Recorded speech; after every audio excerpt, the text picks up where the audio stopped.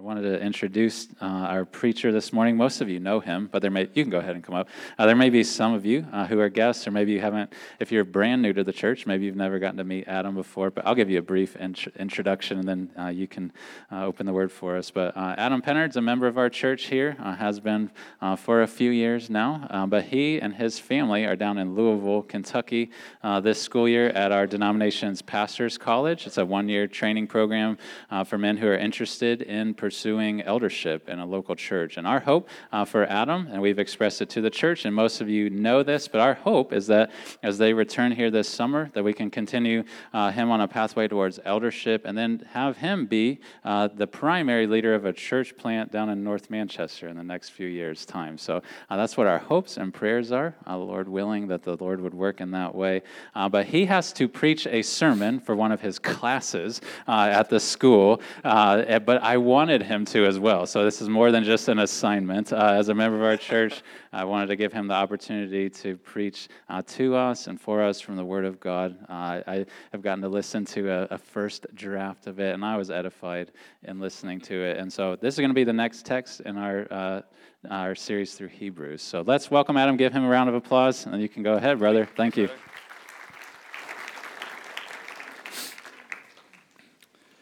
Man, even though I have to be here, it's a true joy and privilege to be here with you all today.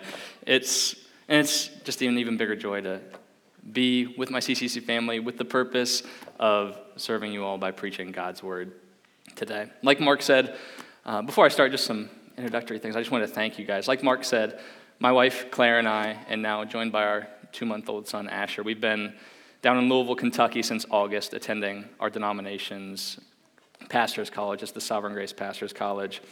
And to say that it's been a formative year for us would just be an understatement. It's been such a joy to be there. For me, I get to be in a classroom for 30-plus hours a week and do homework for another 30 hours a week with some great guys that have all been sent from their local churches as well, with the intent of serving local churches in ministry or in church planting. I get to be in a classroom for 30 hours a week with top-notch professors and pastors from around the states that come to serve us in teaching whatever the topic of that week is. And least importantly, I get to spend a lot of time playing foosball with a lot of guys that I've really grown to love during my time there. So if any of you are into foosball, let me know. I'd love to play some foosball with you. And for my wife, Claire, she's been served immensely by her time with the other PC wives that are there, with the wives of the pastors of Sovereign Grace Church of Louisville, and being able to stay home with our son, Asher, who she so affectionately and meaningfully and faithfully cares for. So, like I said, it's just a privilege to be here. Every time Claire and I are preparing for a trip back here to visit for a weekend, we say countless times before we make the drive up here, just how much we are looking forward to being at CCC. We probably said it 5 or 10 times this week leading up to coming back here. So I just wanted to take the opportunity to say thank you to you as our church family, to CCC, as our church family, for your generosity that enabled us to even be at the Pastors College this year. It means so much to be there, first of all, but to be there with both the blessing and the provision of our church that we love so dearly. It's just, I can't thank you enough. So I just wanted to express my thankfulness to you guys in that way. It's an honor to be with you today, and it's an even bigger honor to spend some time looking at God's Word together as we continue our series through the book of Hebrews. So turn with me in your Bible to the book of Hebrews, if you would. Chapter 9, we're going to continue in chapter 9. We'll be in verses 15 through 22. Hebrews chapter 9, verses 15 through 22. And as you find your way to our passage today, I'd like to read for you an old legal document from the 18th century. It's just an excerpt, but it's an excerpt of the last will and testament of our nation's first president, George Washington. So Mr. Washington, he wrote this last will and testament by hand in July of 1799, which was just a mere 5 months before he passed away in December of that same year. So it reads, "In the name of God, amen, I, George Washington of Mount Vernon, citizen of the United States, and lately president of the same, do make, ordain, and declare this instrument, which is written with my own hand, and every page thereof subscribed with my name, to be my last will and testament, revoking all others. Imprimis, which Google tells me means something like in the first place, all my debts, of which there are but few and none of magnitude, are to be punctually and speedily paid, and the legacies hereinafter bequeathed are to be discharged as soon as circumstances will permit, and in the manner directed. Item, to my dearly beloved wife, Martha Washington, I give and bequeath the use, profit, and benefit of my whole estate, real and personal, for the term of her natural life, except such parts thereof as are specifically disposed of hereafter. My improved lot in the town of Alexandria, situated on Pitt and Cameron Streets, I give to her and her heirs forever, as I also do my household and kitchen furniture of every sort and kind, with the liquors and groceries which may be on hand at the time of my decease, to be used and disposed of as she may think proper. And then he goes on to list many other items in his will here before he summarizes and says, lastly, I constitute and appoint my dearly beloved wife, Martha Washington, my nephews, William Augustine Washington, Bushrod Washington, George Steptoe, poor guy, Washington, Samuel Washington, and Lawrence Lewis, and my ward, George Washington Parke Custis, when he shall have arrived at the age of 20 years, executrix and executors of this will and testament. In witness of all, and of each of the things herein contained, I have set my hand and seal, this 9th day of July, in the year 1799, and of the independence of the United States, the 24th. 5 months after the writing of these words, George Washington died, and everything within this document came to pass.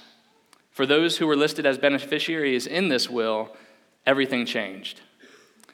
As you can see from even this short excerpt, a will is a sober document. It is a careful document. It's a decisive document. Now, I read this excerpt because it exemplifies for us what our passage today in Hebrews addresses, the idea of a will, or the idea of a last will and testament. So this idea of a last will and testament will be very important in today's passage in Hebrews chapter 9, verses 15 through 22, which speaks of another last will and testament. It speaks of a better last will and testament than George Washington's, and it's a last will and testament that has supreme relevance to each of us that are here in this room today. So join me in Hebrews chapter 9, verses 15 through 22. We will get a running start, and we'll start with verse 11, which was preached last week. So we'll be starting at verse 11 of Hebrews 9. But when Christ appeared as a high priest of the good things that have come, then through the greater and more perfect tent, not made with hands, that is, not of this creation, he entered once for all into the holy places, not by means of the blood of goats and calves, but by means of his own blood, thus securing an eternal redemption. For if the blood of goats and bulls and the sprinkling of defiled persons with the ashes of a heifer sanctify for the purification of the flesh, how much more will the blood of Christ, who through the eternal Spirit offered himself without blemish to God, purify our conscience from dead works to serve the living God? Now this begins our passage here. Therefore, Christ is the mediator of a new covenant, so that those who are called may receive the promised eternal inheritance, since a death has occurred that redeems them from the transgressions committed under the first covenant. For where a will is involved, the death of the one who made it must be established. For a will takes effect only at death, since it's not in force as long as the one who made it is alive. Therefore, not even the first covenant was inaugurated without blood. For when every commandment of the law had been declared by Moses to all the people, he took the blood of calves and goats with water and scarlet wool and hyssop, and sprinkled both the book itself and all the people, saying, This is the blood of the covenant that God commanded for you. And in the same way, he sprinkled with the blood both the tent and all the vessels used in worship. Indeed, under the law, almost everything is purified with blood. And without the shedding of blood, there is no forgiveness of sins. This is God's word to his church today. Let's pray that God would bless the preaching of it and the hearing and doing of it. Father God, we come to you praising you for even the ways that we've been able to praise your name this morning through song and through hearing of testimony of your mighty works. God, I ask that as we turn to your word now, that you would, by your Spirit, illuminate our minds, that we would understand your word, that we would glory in the cross, that we would come away from this text in Hebrews with a bigger view of who you are and what you've done in Christ. God, I ask that you would bless me as I preach your word and that you would bless our church as we hear. We pray these things in Christ's holy and precious name. Amen. So I'll say what you might be thinking after I just read that text. What did we just read? It's a thick text, Hebrews 9:15 through 22. At first read, this passage can be pretty difficult to grasp. It can be a bit overwhelming with all of its talk of old covenants and new covenants and legal documents and blood. Not to mention the fact that we, as I'm sure you've seen many times in Hebrews, are so far removed from the intricate and complicated system of worship that would have been so familiar to the original audience of the book of Hebrews. But I trust that despite whatever obscurities the text might seem to present at first read, that as we explore what the text has for us as the people of God this morning, that we will be richly blessed. Because in this passage, we'll see things of eternal significance, things regarding hope, things regarding security, things regarding forgiveness. So as we journey through this text, we'll see that what the author is communicating to his audience and what God is communicating to us today through this text is this, that Christ's redemptive death has secured your eternal inheritance. That Christ's redemptive death has secured your eternal inheritance. Let's look again at verse 15 to begin to get our bearings of where we are in the book of Hebrews and how our passage fits into it. First, you'll notice that in our passage, in verse 15, it begins with the word therefore. Now, at the risk of being painfully repetitive of this important Bible study practice, whenever you see the word therefore in Scripture, you should ask yourself, what is the therefore, right? So, thinking back to last week in the text that was preached, we know that by this therefore, the author is referring back to verses 11 to 14, specifically verse 11 even, of this chapter, and Christ's offering of himself as a sacrifice in the greater and more perfect tent not made with hands, right? So, packed into this one-word introduction to our passage is just an explosive amount of glorious truth. We can understand this one-word introduction, just this one therefore, as communicating something like, on the basis of Christ's offering of himself as a better sacrifice, and done so as the better high priest in the better tabernacle, and now back to the language of our passage in verse 15, for these reasons, he is the mediator of a new covenant. Because of what Christ has done, he is the mediator of a new covenant. He's the one who stands between God and man. And in what context does he do it here? He does it in the context of the new covenant. Christ is the mediator of the new covenant. Now, when the original readers of this letter of Hebrews would hear this phrase, new covenant, alarm bells would sound in their mind, and maybe alarm bells are sounding in your mind too, and you're thinking, Jeremiah 31, new covenant, Jeremiah 31, new covenant. The author of Hebrews, in chapter 8, if you remember, he's already addressed and quoted at length the new covenant in Jeremiah 31, but it's appropriate to readdress it here. So Jeremiah 31, verses 31 to 34, which is what our text is referring to today, says, Behold, the days are coming, declares the Lord, when I will make a new covenant with the house of Israel and the house of Judah, not like the covenant that I made with their fathers on the day when I took them by the hand to bring them out of the land of Egypt. My covenant that they broke, though I was their husband, declares the Lord. For this is the covenant that I will make with the house of Israel after those days, declares the Lord. I will put my law within them, and I will write it on their hearts, and I will be their God, and they shall be my people. And no longer shall each one teach his neighbor and each his brother, saying, Know the Lord, for they shall all know me, from the least of them to the greatest, declares the Lord. For I will forgive their iniquity, and I will remember their sin no more. This is the covenant that Christ mediates, the covenant that is not like the old covenant that the Israelites broke, the covenant that promises that God will write his law on his people's hearts, the covenant in which every participant will know God intimately, not just the priests, not just the clergy. Now look back to verse 15 in our passage.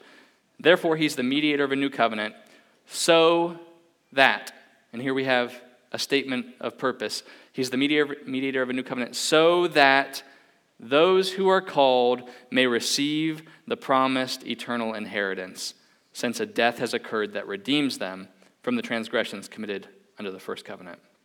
So now we're getting to the purpose of why Christ is the mediator of a new covenant, what he does as the mediator of the new covenant. And here the author introduces two ideas for us that he'll flesh out throughout the rest of our passage. And these two things will shape the rest of our exploration of our passage today as well. The first thing he introduces is the necessity of a death for an inheritance. The necessity of a death for an inheritance. And the second thing he introduces is the necessity of blood for redemption.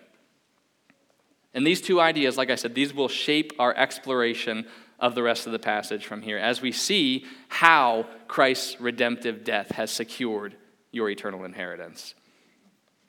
First, in verses 16 to 17, we see the necessity of a death for an inheritance. Look at those two verses again with me, verses 16 to 17. For where a will is involved, the death of the one who made it must be established.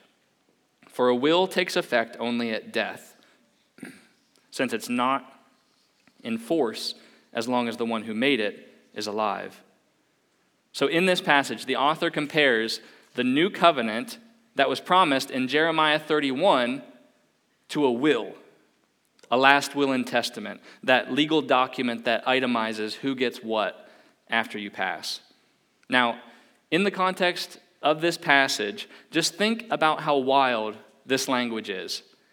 The author of Hebrews isn't just talking about any normal human will.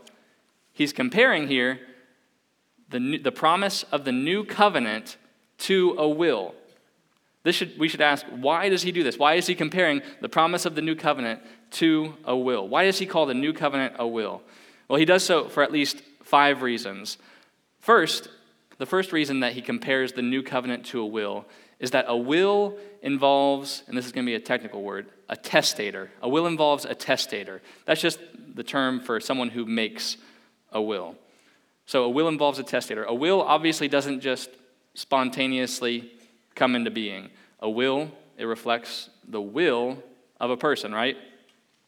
Designing your will requires thinking. And in this will-shaped new covenant, the testator, the maker of the will, is God himself through the prophet Jeremiah. God is the one who made the covenant. He's the one who made the will. That's our first reason he compares the new covenant to a will. Our second reason is that a will involves death. The second reason he compares the new covenant to a will. A will involves death. Death is required to enact a will, right? A will is only effective after the person who made it dies. How much legal force does a will carry while the person who made it is alive? None. It carries no force while the person who made it is alive. At that point, it's nothing more than just a document of potentiality, right? For instance, if my will says, when I die, you get my house, what's the condition of you getting my house? My death, right? If I wrote into my will that upon my death, you get my books, and if you come into my house and you start taking my books while I still have a pulse, you're taking something that's not legally yours yet, right? Not until my death does my will come into force. And this is where our minds should start to spin a little bit in the context of this passage. The author is telling us that God made a will that by nature can only come into effect upon his death. How can God die? Only if he were to somehow take on human flesh would he be able to die. And that's exactly what we see in the person of Jesus Christ, God the Son, who took on flesh to die the death that would set the new covenant promises into motion. Until then, the promise of the new covenant that we just read in Jeremiah 31 was nothing more than just that, a promise of things to come. Until then, it did nothing more than my will does today. That's our second reason. Our third reason he compares the new covenant to a will is that a will involves time. It must be made earlier than the person's death, obviously. If I die without having my will in place, that's a bummer. It's too late. I can't make a will as a dead man, and someone else can't make a will for me as a dead man. There is, by nature of a last will and testament, some time between its making and its coming into effect, right? This is exactly what we see in the will of the new covenant that was promised in Jeremiah 31, hundreds of years before it came into effect with the death of Christ. So that's our third reason, is that a will involves time. Our fourth reason is that a will involves an executor, or a person who carries out the will after the person has passed, a person who oversees that process. And now here our heads should just continue to spin in the context of this passage. The executor of the will of the new covenant is the same person as the testator of the will. Not only is Jesus the testator, the one who made the will and who took on human flesh to be able to die the death that would bring the new covenant promises into effect, but because he did not stay dead, but was rather raised on the third day, he also serves as the executor of the will. Look at verse 15 again. He is the mediator of the new covenant, executing the will and bringing all of the promises of the new covenant to pass is part of Christ's mediatorial work. This should astound us. This is the first time and the only time in human history that the same person can serve as the testator and the executor of the will, the person who made it and the person who carries it out upon the testator's death. If you meet with a lawyer to put together your will, they'll ask you at some point, who would you like to serve as the executor of your will? If you respond to your lawyer's question and you say, me, I would like to be the one that oversees the process of my will being carried out upon my death, your lawyer's opinion of you is going to plummet quite quickly. Do you not understand how a will works, or do you not understand how death works? One of the two you've got some confusion on. You cannot oversee the process of what happens to you, happens to your things after your own death. You're going to be dead. But in the new covenant will, the one who died and is now alive is both the testator and the executor of the promises. He both made them and he carries them out. That's our fourth reason. Our fifth reason that the author compares the new covenant to a will, and most importantly in our passage today, is this, that a will involves an inheritance. Everything that a person is to receive upon your death is known as an inheritance.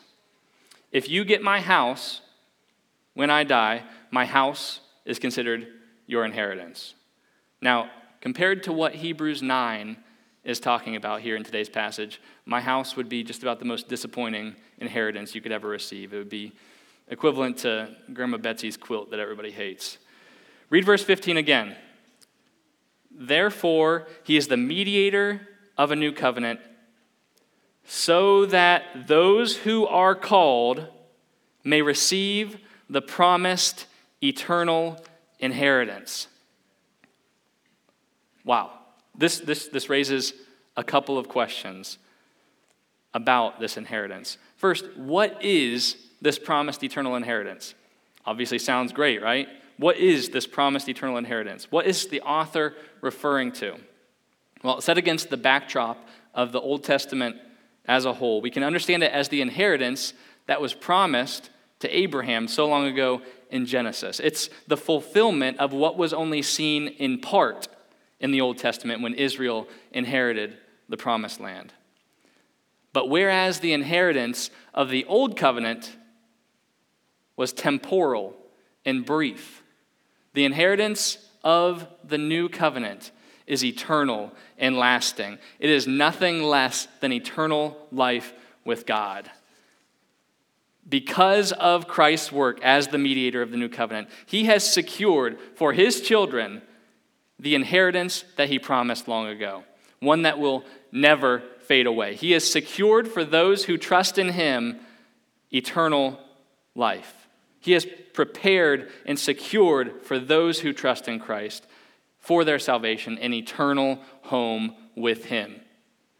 This is why the author of Hebrews compares the new covenant to a will, because by it we come into our eternal inheritance in Christ, an inheritance that is, to use the language of 1 Peter, imperishable, undefiled, and unfading. Listen to how Ephesians 1 puts it. In him, in Christ, we have obtained an inheritance, having been predestined according to the purpose of him who works all things according to the counsel of his will, so that we who were the first to hope in Christ might be to the praise of his glory. In him you also, when you heard the word of truth, the gospel of your salvation, and believed in him, were sealed with the promised Holy Spirit, who is the guarantee of our inheritance until we acquire possession of it, to the praise of his glory. Praise God. Now, my second question about this inheritance is who gets it? Who gets this inheritance? Is it an indiscriminate, undefined group of people? Or is it something different? Now, even stepping out of our passage here today for a second and thinking about how wills work in modern day is helpful on this point. In a will, how are people identified as heirs or as inheritors from the one who made the will? How do we identify those who are to receive from us upon our death? They're mentioned by name. You would be a fool in this same meeting that you've already embarrassed yourself with the lawyer. You'd be a fool in your will to put, upon my death, someone gets my house.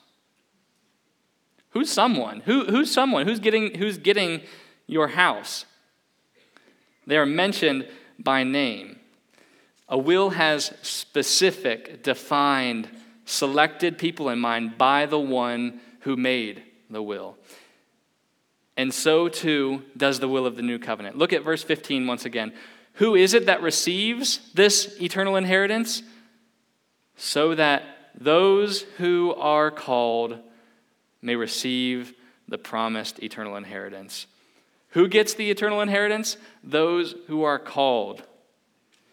Now, this is a much needed reminder for each of us here today that the God who made the covenant is the one who has taken the initiative to make us inheritors of it by the work of Christ.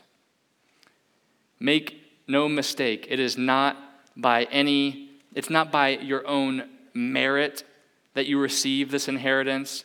It's not by something impressive that you have within you. It's not by something impressive that you've done or something admirable inside of you that you receive this inheritance. You brought nothing to the table. I brought nothing to the table. You are an heir purely by the sovereign grace of God. As I was preparing to preach this passage, I came across a news story from 2010 that captures some of the feel of what's going on here in Hebrews chapter 9. The title of the story was Cave-Dwelling Homeless Brothers Inherit Billions. Cave-dwelling homeless brothers inherit billions. The article reads, 2 homeless brothers who had been living in a cave in Hungary inherit billion-dollar fortune. The 2 brothers, Zolt and Gez Peladai, had no fixed address, that is, they had no home, and eked out a meager existence selling reusable trash that they would find in the street. On cold nights, they huddled in a cave for warmth. But their days of homeless scavenging are over. The Hungarian brothers are entitled to their long-lost grandmother's fortune. Charity workers, that is, homeless shelter staff where they were staying, broke the news after being contacted by lawyers handling the estate of their maternal grandmother who recently passed in Germany. If this all works out, said one of the brothers, it will certainly make up for the life we've had thus far. All we really had was each other. Nobody would look at us living in a cave. This is you. This is me. It is solely by the grace of God that He called you. It is by God's grace that He adopts you as one of His beloved children, and He calls you to your inheritance in Christ. He called, and you came to Him to receive it in Christ. There are probably some of you here today that God is calling to even now. As you've heard the glory of Christ proclaimed through song, as you've interacted with the people of God here today, as you've heard His word preached, He is calling out to you. Come, receive. Receive the inheritance that He holds out to you in Christ. Receive the eternal life that He offers in Christ. Christ's redemptive death has secured your eternal inheritance.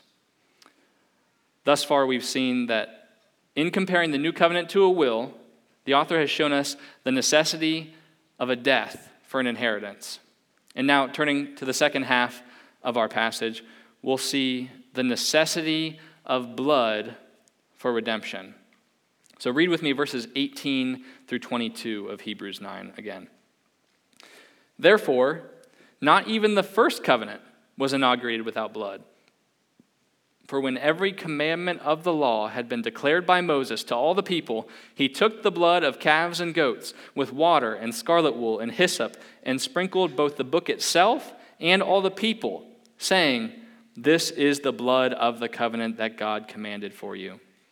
And in the same way, he sprinkled with the blood both the tent and all the vessels used in worship.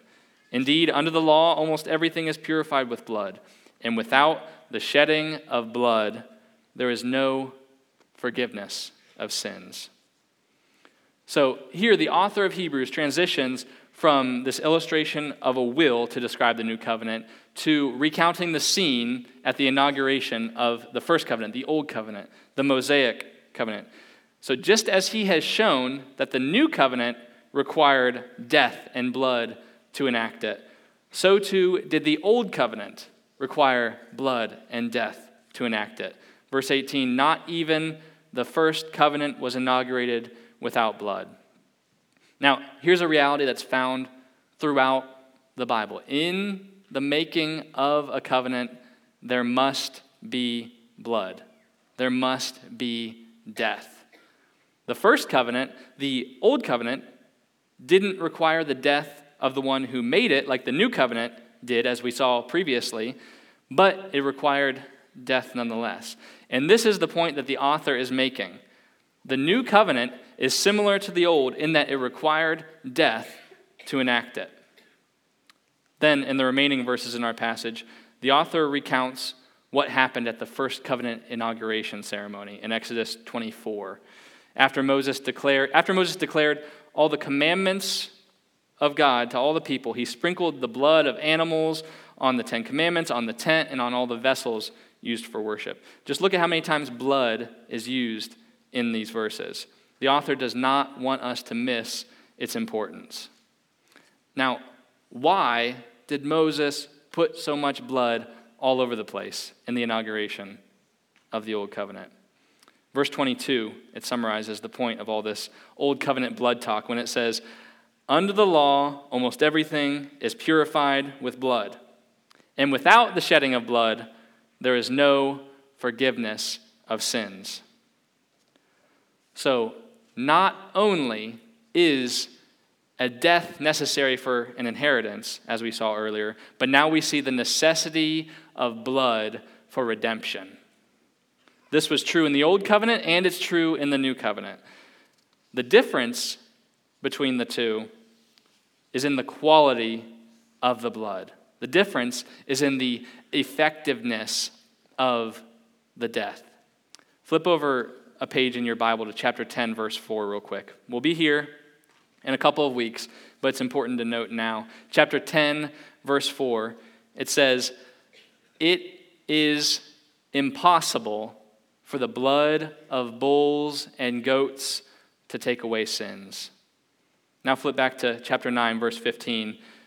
It reads, "Therefore he's the mediator of a new covenant, so that those who are called may receive the promised eternal inheritance." And we've looked at this. "Since a death has occurred that redeems them from the transgressions committed under the first covenant." So, get this. What the blood of animals in the old covenant could never accomplish, our author tells us here that Christ has accomplished. Their transgressions, just like our transgressions, incur a mountain of debt that we are unable to bear. Our credit cards of morality are maxed out on sin. But Christ's death paid the debt that we owed. That's what this word redeem means here. It's the language of buying freedom for a slave. No longer bound, our debt paid in full. And what the author of Hebrews is saying here is that Christ's death redeems even from the transgressions committed under the first covenant, under the Mosaic covenant. Even though Christ is the mediator of the new covenant, his death redeems from transgressions committed under the old covenant. His blood, his death, is the only one that redeems from transgressions, not the sacrificial animals of the Old Testament. Christ's death is so effectively redemptive that not only does he save those who trust in him from the point of his death and resurrection onward into the future, but in his death and resurrection, he reaches back into the past to redeem even those Old Testament saints who trusted in God for the redemption of their transgressions under the first covenant. There is no salvation outside of Christ, not before his life, death, and resurrection, and certainly not after. On this point, John Calvin says, "Now, if anyone asks whether sins under the law were remitted or taken away to the fathers, we must bear in mind the solution already stated, that they were remitted, but remitted through Christ. For when the sinner, the Old Testament sinner, came forward and openly confessed that he was guilty before God and acknowledged by sacrificing an innocent animal that he was worthy of his eternal death, what did he obtain by his victim, except that he sealed his own death, as it were, by this handwriting? In short, even then, they only reposed or rested in the remission of sins when they looked to Christ, But if only a regard to Christ took away sins, they could never have been freed from them had they continued to rest in the law. His death, Christ's death, is not only, as if we could even say only, the death that puts the new covenant promises in motion and secures our inheritance, but it's also the death that redeems us from transgressions. And in fact, the grammar, the syntax of this passage makes clear that it is on the basis of Christ's redemptive death that our inheritance is secured. That's why we can say that this passage as a whole teaches us that Christ's redemptive death has secured your eternal inheritance. His death that redeems us from sin isn't an afterthought to the inheritance, it's the foundation of it. It is the basis for the inheritance. It's the bedrock foundation of it. If his death wasn't redemptive, there would be no inheritance. No Christ means no forgiveness, means no inheritance. If you have not received Jesus as your Savior from your sin, then I must be affectionately clear here. You have no redemption from your sin. You have no forgiveness. The cost of your sin is still on your shoulders. And if you do not have the redemptive death of Christ, you have no eternal inheritance. You have no true hope beyond this life that will be over in the blink of an eye. You have, and again I say this with love and great concern for your soul, only an inheritance of judgment. Today, as God calls you, even now, to come and to receive Christ, do not harden your heart. Jesus says in Revelation 3, "Behold, I stand at the door and knock. If anyone hears my voice and opens the door, I will come into him and eat with him, and he with me." Come to him in faith that his redemptive death can provide you eternal life in Christ. Now, for my brothers and sisters here, for my fellow Christians, what a glorious truth we live in. What a glorious truth I live in. If you have looked in faith to Christ for the forgiveness of your sins, know this: you have been redeemed. In your inheritance, it has been secured. When you look backwards at the countless sins that you've committed, even the ones that feel unforgivable, know that you have been redeemed from its bondage. There is no doubt about it. There is no condemnation for those who are in Christ Jesus. When Satan tempts you to despair and tells you of the guilt within, upward you look and see him there who made an end to all your sin. And because of this redemption, because of this forgiveness, as you look ahead, as you look forward into the future, know that you have a glorious, eternal inheritance secured for you by the redemptive death of Christ. It is unshakable because the one who guards it is unshakable. You have a sure hope, a great hope beyond comparison. And think about who this letter of Hebrews was written to. It was written to, if you remember, Jewish Christians who have turned to Christ, who are suffering under persecution and are tempted to go back to the old arrangement, tempted to go back to the old covenant. In this passage, the author shouts to these Christians that are tempted to go back, don't turn back. That is not better. This is better. Look at the eternal inheritance that Christ has provided for you, the eternal inheritance that Christ has secured for you. And likewise, for us here today, this inheritance that's secured for us by Christ is better than any inheritance, whether real or figurative, that you might have your sights set on. As you look ahead into the future, whether it be 3 months or 3 decades, what is it that you look longingly toward? What is it that you have your hope set on? It might be your healthy 401k. Maybe it's the hope of one day being married. Maybe it's graduating and getting your dream job. It might be a life of comfort. It might be the security of family. I don't know what it is, but you probably do.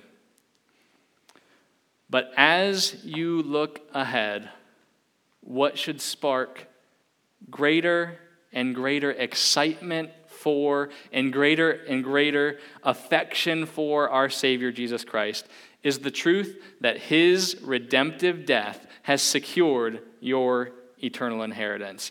If you have looked to Christ in faith, you have inherited and you will inherit eternal life and eternal riches from your loving and gracious God, to the praise of his glory. There is no doubt about it. Christ's redemptive death has secured your eternal inheritance if you've looked to Christ. Hebrews 9 has shown us this. We've seen in this glorious passage today both the necessity of death for an inheritance and the necessity of blood for redemption. Praise God that in Christ he has provided for us both of these things.